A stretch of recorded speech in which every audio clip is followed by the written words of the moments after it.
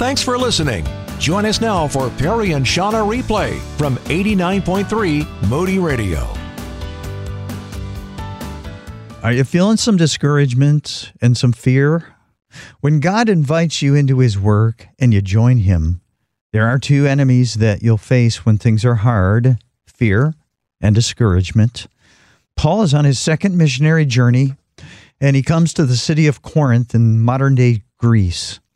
Paul's custom is to go into the synagogue and show the Jews from the Hebrew Scriptures that Jesus is the Messiah.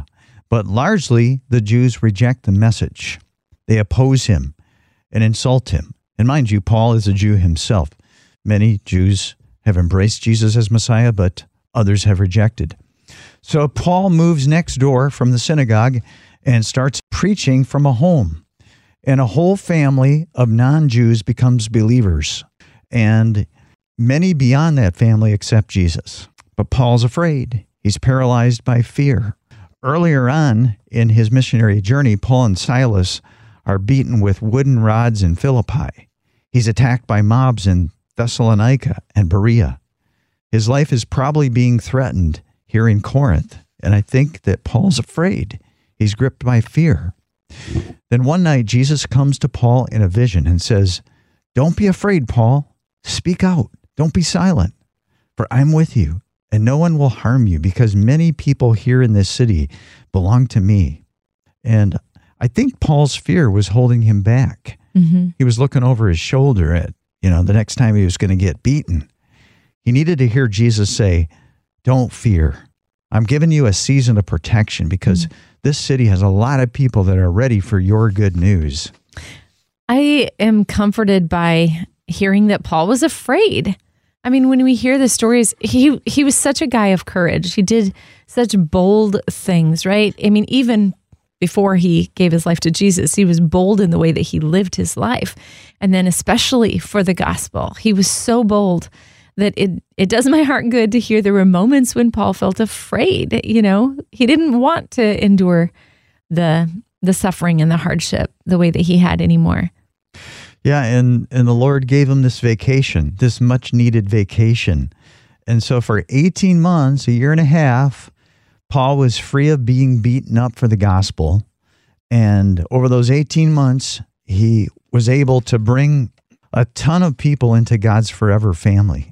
And then at the end of the 18 months, there was this kerfuffle. And Paul essentially had to get out of Corinth right at the end there, because he was put on trial and things went south, but God kept him right up to the end of that time. The point of all this, maybe you're afraid and discouraged. You feel like giving up for some reason. Maybe the dream God has put in your heart has died. Maybe there's just hard stuff going on in your life that have left you crippled by fear. Just one thing after another has happened, and you're just looking over your back, or you're looking ahead and you're thinking, what's going to come next? And you're just paralyzed by fear and you're discouraged. And, we get it. We get it. Mm-hmm. And don't give up. Don't give up. That seems simple, too simple. But here's what I believe the Lord wants you to know. There is much more for you to do and to be yet in your journey. God's not done with you. Mm-hmm. Your life matters. You are so significant, and you probably don't hear this enough. Your life matters, so much so that when God created you, He put together all the details of who you are, of your personality, of what you like and what you don't like. Everything about you was intentional when He created you, and then He planned out all your days, and He wrote them down in a book. There's a book somewhere that has everything you've ever encountered in your entire life written down. God saw it because He was there, and all of your days yet to come. You matter so much. You are so significant to the Lord.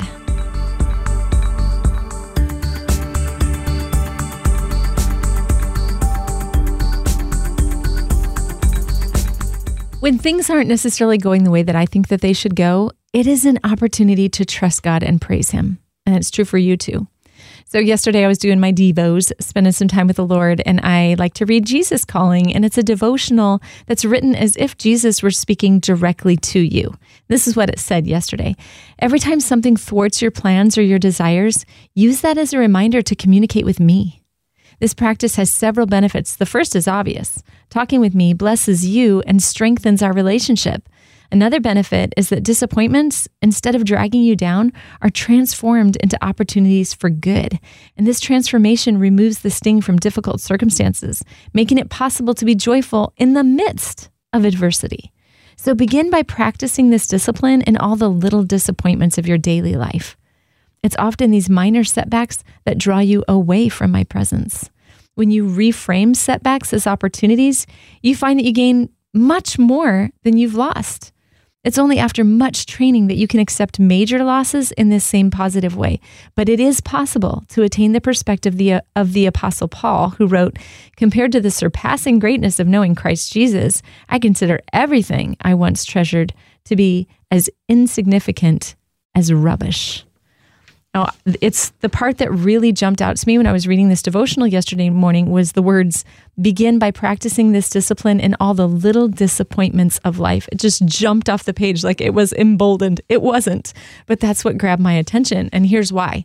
So Wednesday night, I had hoped to have an early dinner, a relaxing evening, and get to bed early. I mean, this was my plan, and I'm a planner. I like to have a plan.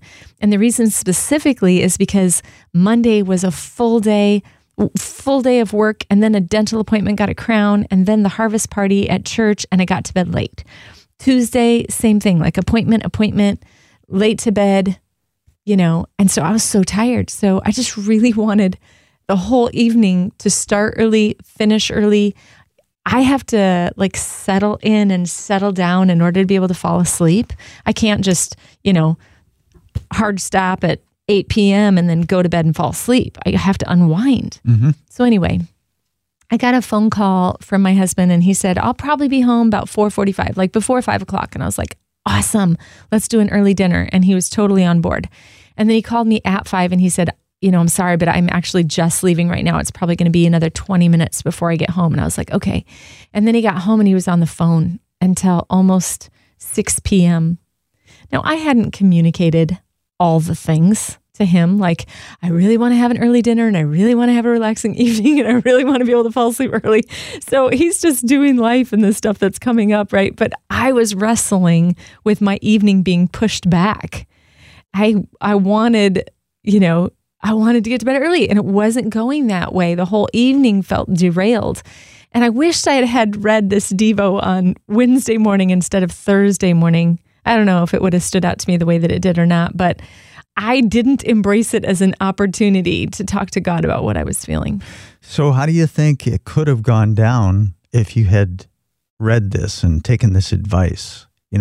I'm hearing you say that when interruptions happen and things don't go according to plan, communicate with God. So what might have things looked like? Let me just give you a snapshot first of what it did look like for me in my own head, so then you can see the contrast of what it would have looked like if I had seen it as an opportunity to trust God.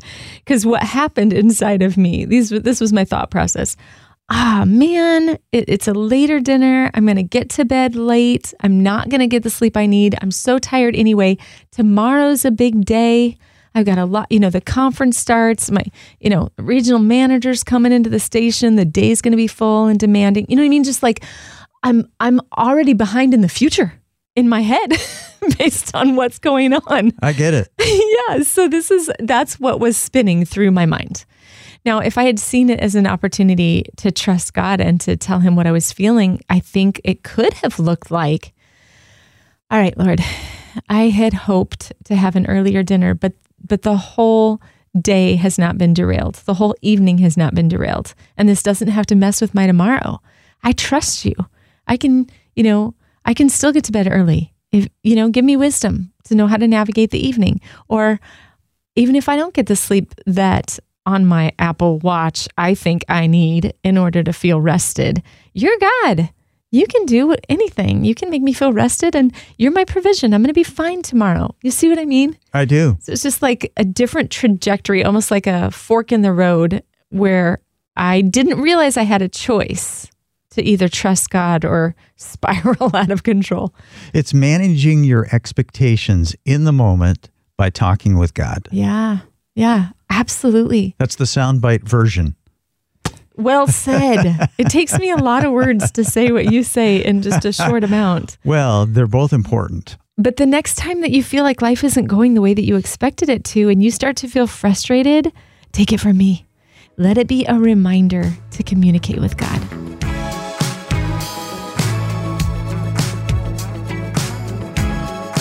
I don't know if you ever have doubts about being in God's forever family. You know, you've given your life over to Jesus, but then you still have those creeping doubts and fears that maybe God will kick you out of his family or something like that. And, you know, I have to be honest, that's something that from time to time, it just comes to my mind, and I do get afraid and I have this fear. And so this passage from 1 Corinthians 1, 8, and 9 just means so much to me. And my mom, who's now with Jesus, she gave this to me, and it's one of my go-tos.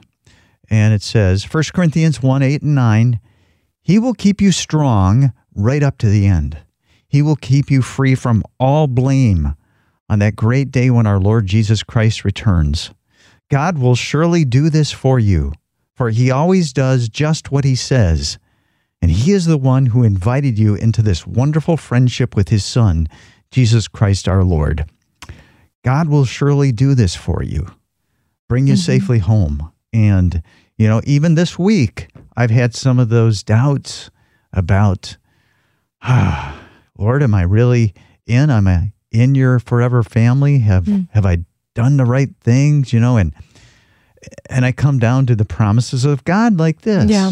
You know, because I'm human and I'm frail and I'm feeble and I'm not some superhero, and I'm just being real. Maybe you struggle with this. I've been journeying with Jesus since I was 10 years old, and I'm 160. So, and I'm still, you know, having these human fears. Yeah.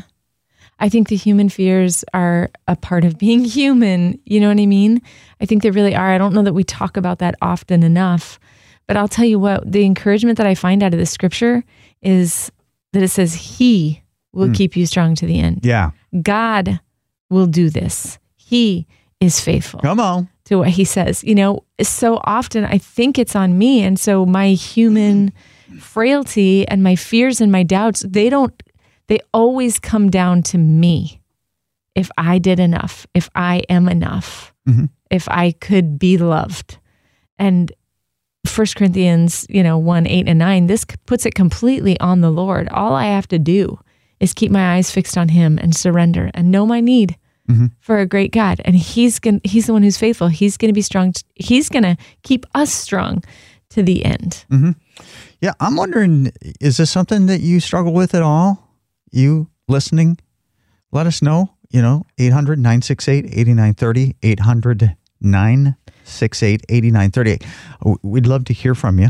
Yeah, I have, you and I have talked about this before, but my struggle, it comes more from not feeling like I have to do something to earn being in. I feel like I'm in, but I feel more like, I've gotten this scholarship and I've got to keep up my GPA or I'm going to lose it. Does that make sense? Yeah. It's a little bit of a different angle, but it's really the same thing, I think. Okay, so here's what we need to do, Shauna. Yeah. You preach. Tell me the gospel. Preach the gospel. Not the long thing, but just tell me the gospel. Remind me of the gospel. He will keep you strong to the end so that you will be free from all blame on the day when our Lord Jesus Christ returns. God will do this, for he is faithful to do what he says. And he has invited you into partnership with his Son, Jesus Christ, our Lord. We need to preach the gospel not only to ourselves, but to one another. And Shauna, regarding the GPA thing, I'm gonna preach the gospel to you. Okay. Jesus got the 4.0. Okay? It's his 4.0 that he gives to you. Yeah. So you've got his 4.0. So bottom line in all this is trusting in Jesus' performance and not ours. Listen to this great wisdom from Elizabeth Elliot. She said, "The deepest things that I've learned in my own life have come from the deepest suffering. And out of the deepest waters and the hottest fires have come the deepest things I know about God. Now, if you aren't familiar with Elisabeth Elliot's story, her and her husband, Jim, were missionaries to the Auca Indians. And they were a violent people group that nobody could reach. And Jim, her husband, flew in to share the gospel with them, and they brutally murdered him. Now, by the Lord's leading, Elisabeth returned to that same group of people who killed her husband to share the love of Jesus with them. She says the scariest part of going back was she had her 3-year-old daughter strapped on her back, and she did not know what was going to happen when she approached the Auca Indians. Well, here's what happened. They received Jesus into their hearts, and she ended up living there among the very people who killed her husband, loving them not just in telling them the gospel, but loving them for a lifetime. So Elisabeth Elliot was no stranger to suffering at all, deep suffering. And this is what she said. Now listen to it again, knowing her story, right? The deepest things that I have learned in my own life have come from the deepest suffering. And out of the deepest waters and the hottest fires have come the deepest things that I know about God. It's a hard truth, but it's true that we do go deep with God through the hard things in life. What amazes me about Elisabeth's story is just her courage. Mm. And also, even more than her courage, was her willingness to forgive. Mm-hmm. She had to forgive these people who had murdered her husband. And I have to think she thought, you know what? Father, forgive them because they don't know what they were doing. Mm-hmm. I get a sense that was her spirit in it, but she still, nonetheless, she still had to forgive them, and she still had to have the courage, to strap her 3-year-old daughter on her back. And, in today's world, people would say, you're crazy, you're being abusive toward your child. But no, she had a love that we don't know much mm-hmm. about. We don't know much about. And a commitment to be obedient to what God had called her to do, no matter what. And I think one of the things about learning about the deep things of God in our relationship with Him is it's not a given. Like, just because you're suffering doesn't mean you're going to be closer to Jesus. We have a choice. We can suffer, and we can just focus on the suffering and not involve God in the process. And we're not going to learn any more about God doing it that way. But in the suffering, if we choose to involve God, to let Him into our thoughts and our feelings, and to rely on Him and to pray to Him and to walk with Him through the suffering, He will reveal things to us that we could not see when life was all rainbows and unicorns. Yeah. And it's like when the disciples were with Jesus, and Jesus brought some really hard teaching, and a lot of people turned away at that point because they didn't get it. And the disciples, they didn't really get it either. And they said, well, first Jesus said, are you going to turn away too? Mm-hmm. And they said, we can't. Yeah. You have the words of eternal life. And I have found myself even this week praying that, but many times in my life where I just can't understand things, mm-hmm. can't figure things out. I'm hurting. And I'll just say, Lord, I don't know where to go. Mm-hmm. You have the words of eternal life. That's it. Yeah. And the suffering, it's going to happen. We're going to suffer. We're going to go through hard things, but don't let the suffering be for nothing. Let the suffering press you into the heart of the God, and He will reveal to you deeper things.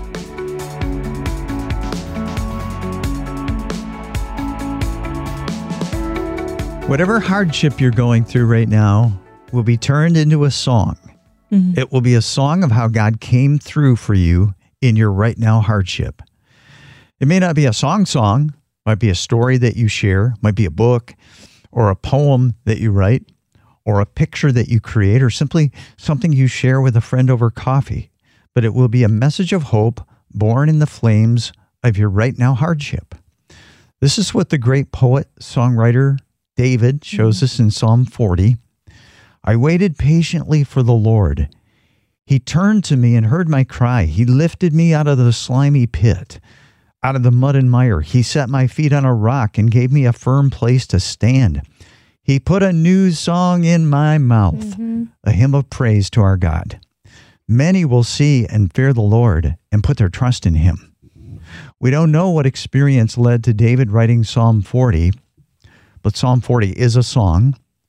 But it could have been the years he spent running from King Saul. Saul was jealous of David. You probably know the story, because he knew God had chosen David to be king. He knew God had rejected him because of his straight-up disobedience. But Saul wasn't having it. He made it his passion to kill David to protect his throne. So David ran and ran and ran and ran. He hid out in caves for maybe 7 years. He had some ragamuffins that tagged along with him, and he was fearing for his life all that time. Now listen to Psalm 40. I waited patiently for the Lord for 7 years. And finally, after all that waiting, he delivered me from that slimy pit. He set my feet on a rock. He finally made good on his promise to make me king. He put a new song in my mouth, this song that came out of my years on the run, that came out of God's rescue of my life and raising me up to be king. And, just makes me think, if you're in a place of hardship right now, God is writing a new song. It's not fully written yet. Wait patiently, trusting the Lord. And when you're impatient and it's hard to trust him, tell him that. He will rescue you. He will lift you up out of that quicksand. He'll pull you out of that. And he will give you a firm place to stand. And then it'll be time to write the song. And, when you write the song, some good things are going to happen. This whole idea of, us being a song, our life being a song, and our story being told makes me think of, it's Ephesians 2:10. For we are God's handiwork, created in Christ Jesus to do good works, which God prepared in advance for us to do. And some translations don't use the word handiwork. They'll use masterpiece or workmanship, but it means his poema, his poem. Our whole life story is like a song. A work of art. A work of art. That, when you think about a song too, in the way that, there are notes that go up and there are notes that go down. And there's a movie, it's a love story, but there's a movie about a guy who writes music, like soundtracks for films and whatnot. And he meets this girl and he falls in love with her, and he's writing something, and, he says, I wrote something. It's your song. It's for you. And he said, I only use the good notes. Nice. Perfect, right? But yeah, God is playing this song through the story of our life, and it's meant to point other people to not the art, but the artist. Yeah, and it's the hardship that you're in right now that God is working in for you to finally create that song. The song's not ready yet because you're still in it. But once you are through it and you share the song, whatever form that takes, this is the promise. This is the promise I'm taking, because I've been just working through some stuff this last month, and it's hard to even put into words. But, I know God's at work. Yeah. Here's the promise. Once we go through that season and we write the song, many will see and fear and put their trust in the Lord.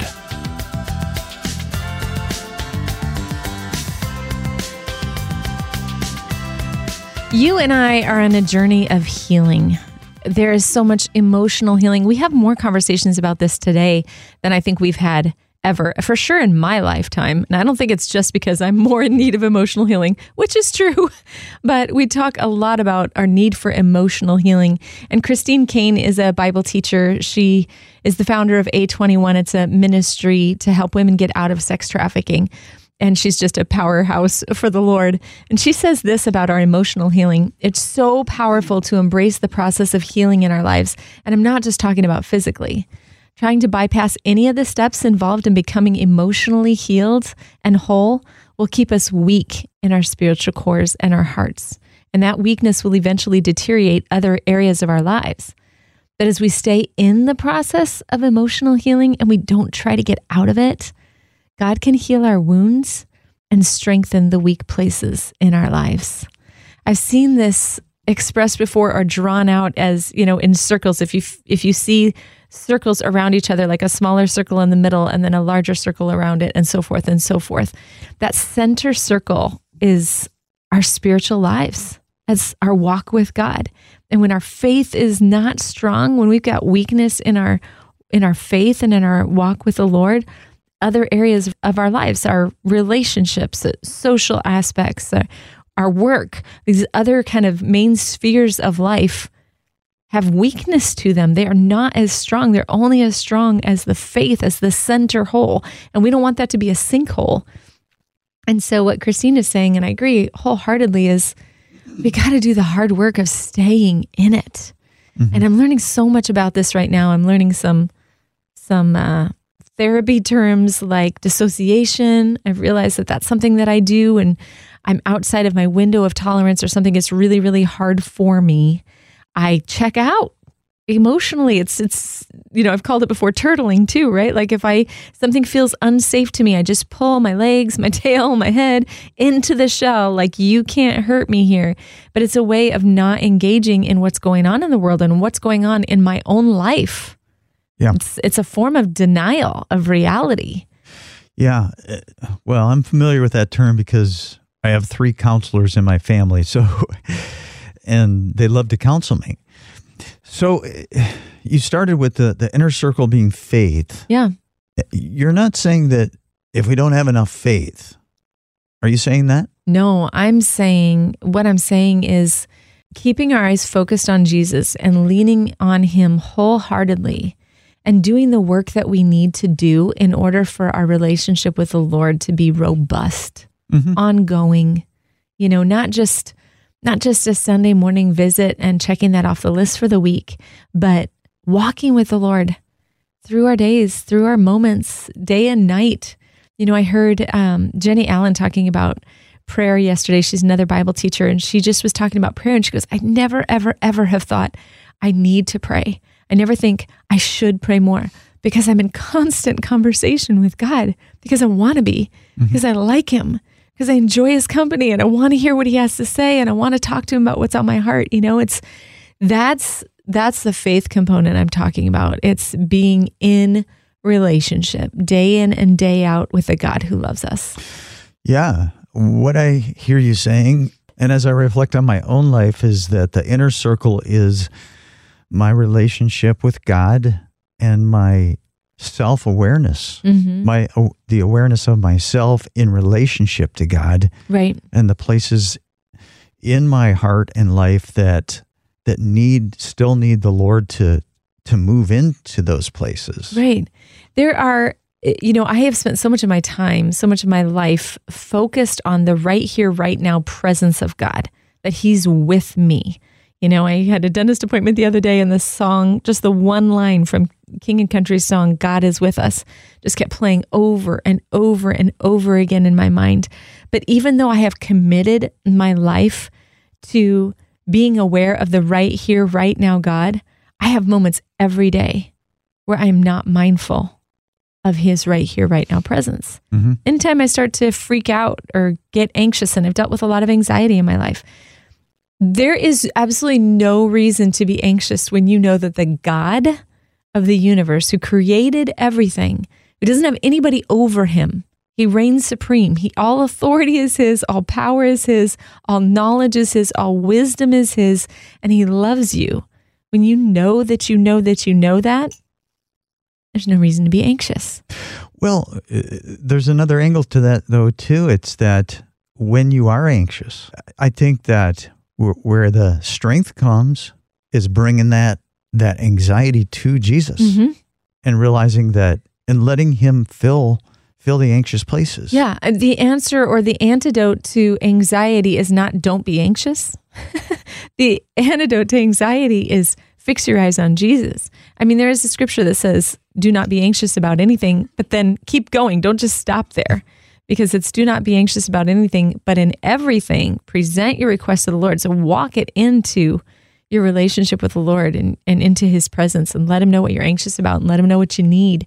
And the peace of God will guard your heart and your mind in Christ Jesus. If your inner core is your relationship with God and the awareness of yourself and how you need God to fill the hurting places in your life, I think the strength comes from our weakness and learning to tap into His power, rely on His power in our weakness. Right. That's, I think, what makes our core strong. Yes. We need a strong core when we just throw ourselves on Jesus in all of our weakness. Yeah, that really is it. Psalm 62, verse 5, I think sums up really well. Yes, my soul, find rest in God. My hope comes from Him. You know, I've said a lot of things in this conversation, Shauna, and you've just kept saying, yes, you're right, you're right, you're right. And I guess I'm tracking with you.